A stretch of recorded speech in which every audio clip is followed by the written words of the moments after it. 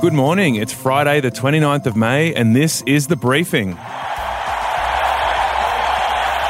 And Jan Fran at work for the Rugby League, so why don't we get some fake crowd noise on our show? Thank you for the reception, Tom.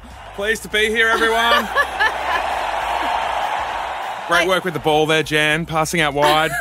I wish I knew what that meant, first of all, but I wish I had crowd noise just following me around everywhere. I'd be so much more confident, you know? Absolutely. Now, our briefing topic today, it's not exactly a cash giveaway.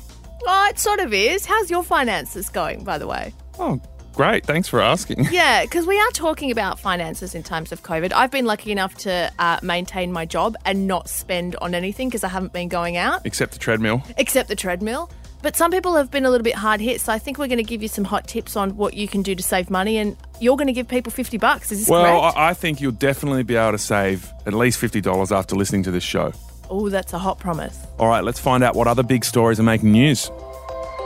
Well, it's what a lot of us have been waiting for. Gyms will be reopening right across the country in the next few weeks. And look, we've got a little bit more detail as to what that will look like. Yeah, it involves turning off every second treadmill, no water bubblers, increased equipment cleaning and hand washing, and regular reminders about social distancing over loudspeakers. They're among the measures announced by the peak fitness body, Fitness Australia, to keep facilities COVID safe. Yeah, as for classes, look, they'll still be held online as much as possible, but the area that the classes happen in will need to be wiped down between every session. Now, every state and territory, except for New South Wales, has mapped out a return date for gyms, and that'll happen in either May or June. And meanwhile, the Australian's reporting that the federal government will push to see the economy completely reopened earlier than its original July deadline when National Cabinet meets today.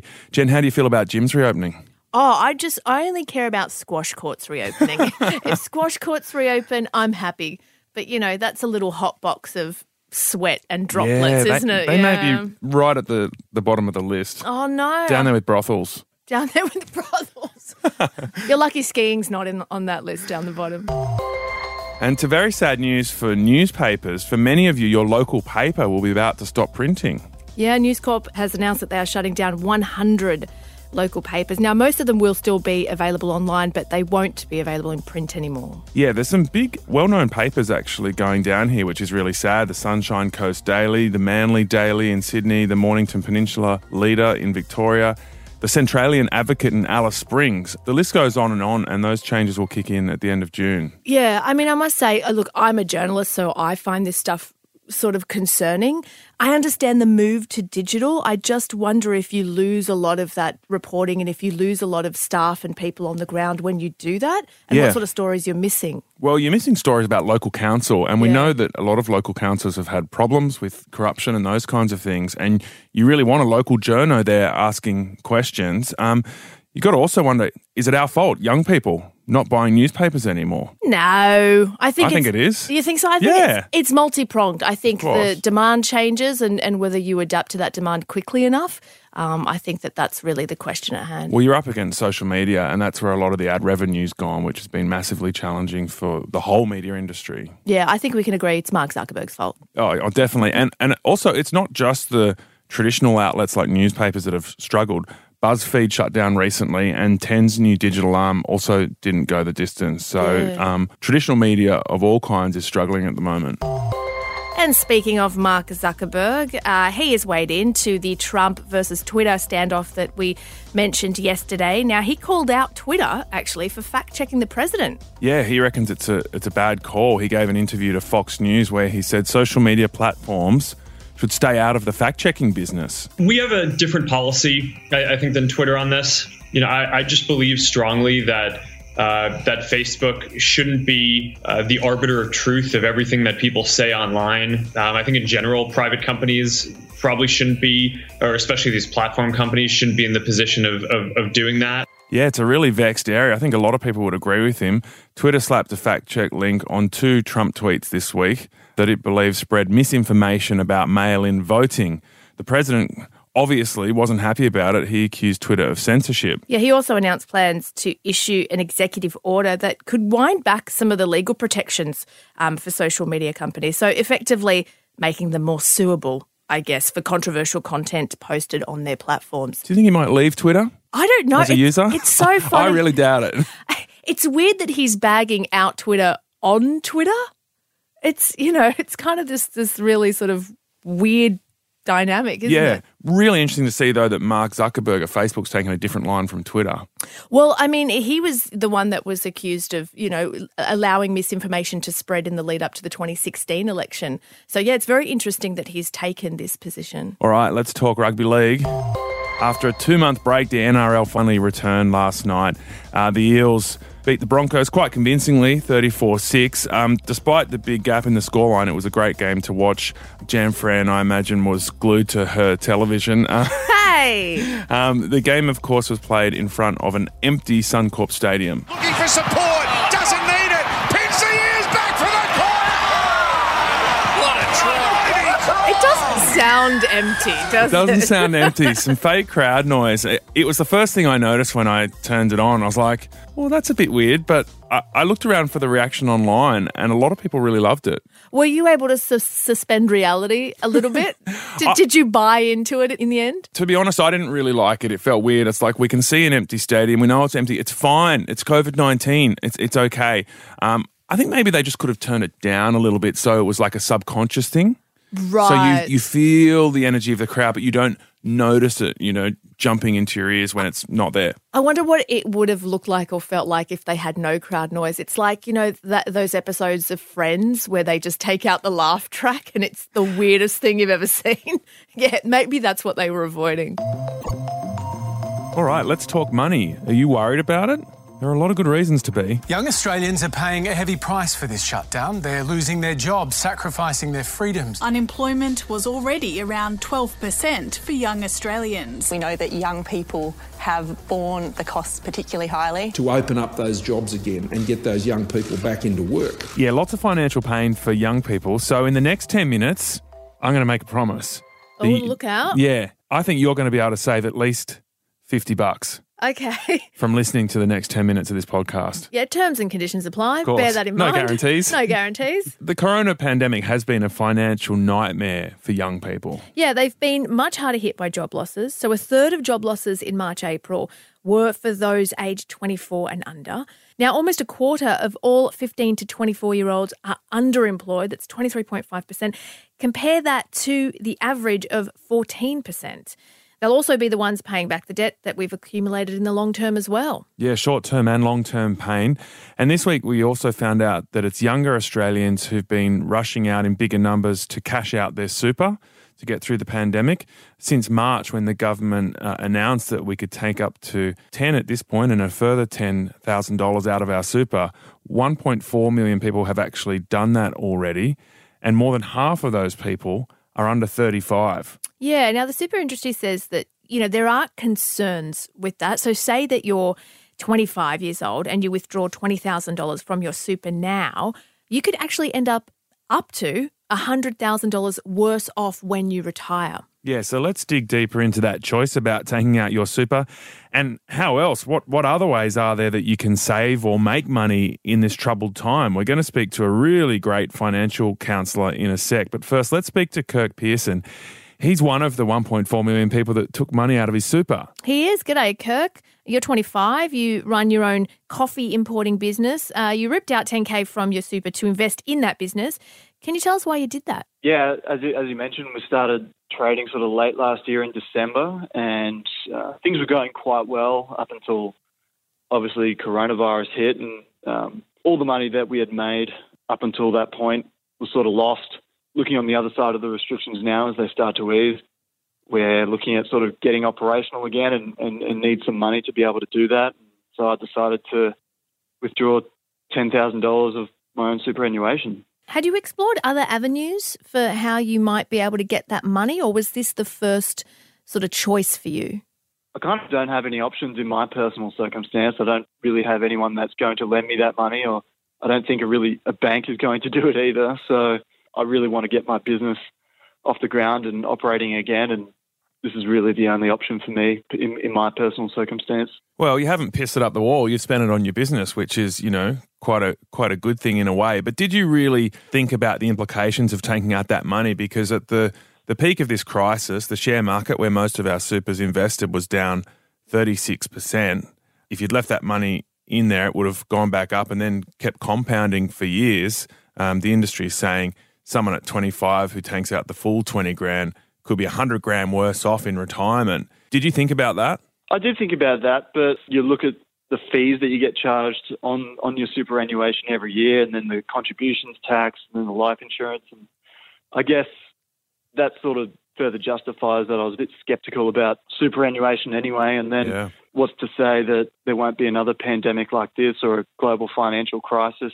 I'm a bit sceptical that the super's working for me well anyway. But would you withdraw another $10,000? Because you can do that from July. Do you think that you might? I don't have that much super. I work in hospitality. So, well, that's answered for you then, isn't it? Yeah, it's just getting eaten up in fees and taxes and the life insurance that gets paid as well is obviously great. But, yeah, it wasn't really working for me, in my opinion anyway. You get charged $90 a year in administration fees alone. So yeah, when you don't have that much super actually in the account, those fees start to really stack up. I mean, on a side note, it was quite easy to get out. Like, it's not. Yeah. There's not many hoops to jump through. So boom, it's in your account. You just log on to your MyGov, click a few buttons, and you're done. Yeah. All right, Kirk, all the best, mate. Thanks for speaking to us. No worries. Thank you. So on the face of it there, it sounded like Kirk's decision made sense, but let's see what a financial counsellor thinks. Natasha Jensens is an accountant and financial advisor. She runs a financial education service called Women with Sense. Natasha, do you think Kirk did the right thing? Well, the first question that comes to mind is, did he have a chat to his accountant to explore whether he's eligible for other government grants? Because there has been so much that has been directed at small businesses in particular. So I would have thought that there would have been other options for him rather than going straight to super first. Yeah, so I guess the message is you really need to explore all your other options. Absolutely. Information is king right now. Can you sort of tell us very briefly what some of those other options might be? Yeah, so the government has been doing a lot as far as offering cash flow boosts to small businesses as well. So depending on how often he has been lodging his BAS and how much he has been withholding as tax withholdings for his employees, he could be eligible for, funnily enough, $10,000 as a minimum in the first instance. Right. Are you worried, Natasha, by the huge numbers of people that have accessed their super? I think we heard it was half of those that have already accessed their super are under the age of 35. What do you make of that? Look, I think it's in our human nature to sort of prioritise our needs now over the future. And I think there's a lot of misconceptions there. I've heard so many people to go, it's tax-free money, it's a no-brainer. It's not really tax-free money because you paid for the tax on that in your super fund. And it's not a windfall because it's coming out of your pocket. It's just that you're cheating yourself down the track by taking it out now. Yeah, well, the market was down 35%, the share market that is, where a lot of our super is invested. So is that part of the concern that people took the money out when it had been diminished by those share market drops? That's exactly it. So there's two components to it. And the younger you are, the bigger implication is for you of taking that super out.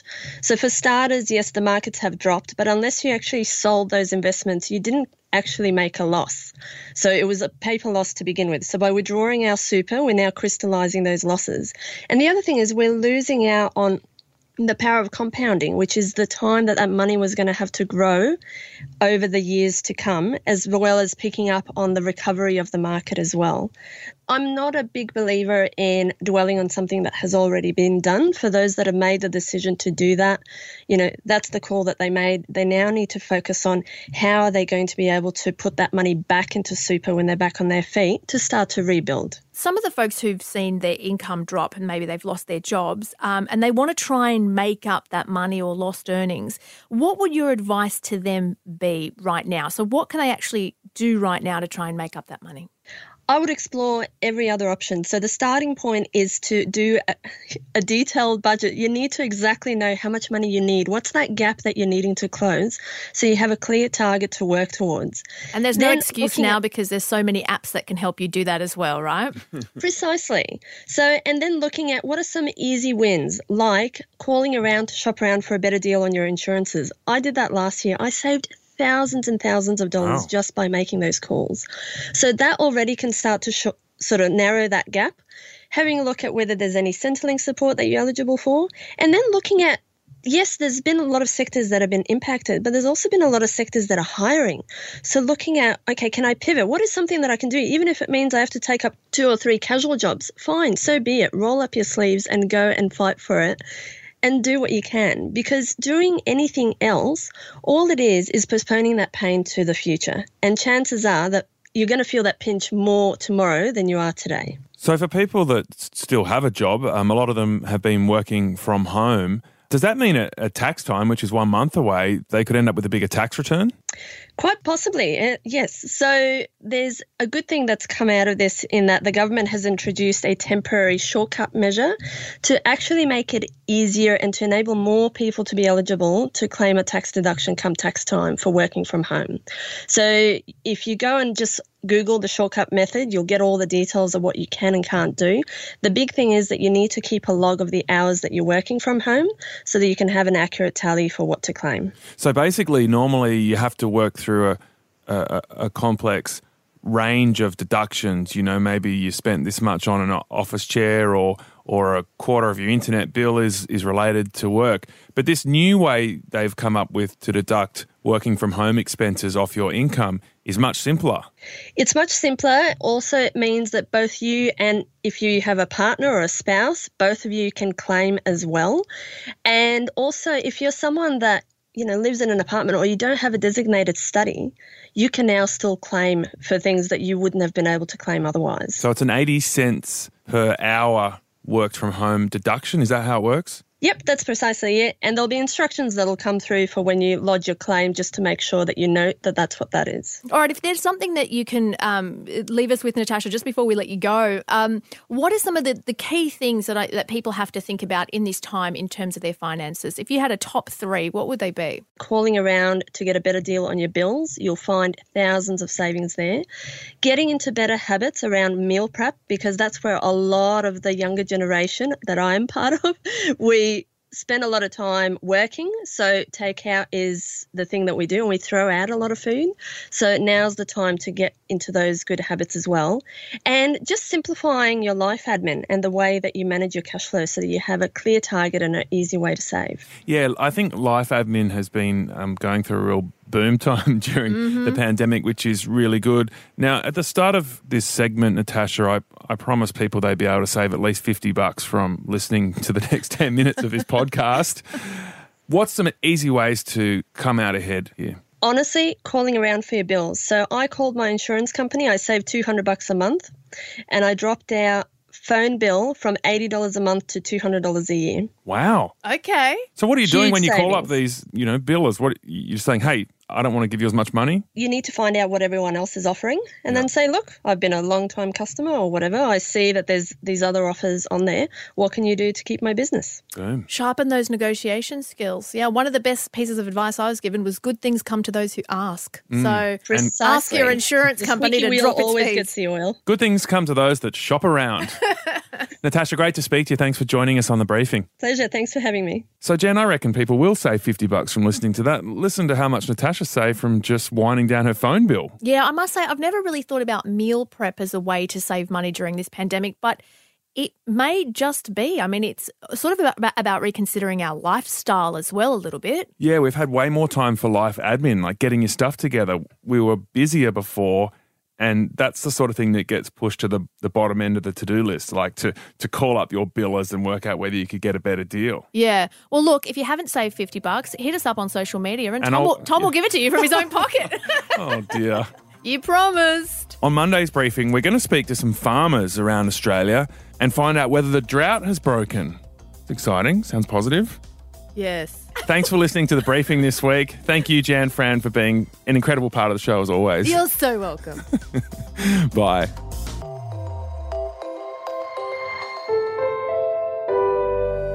A Podcast One production.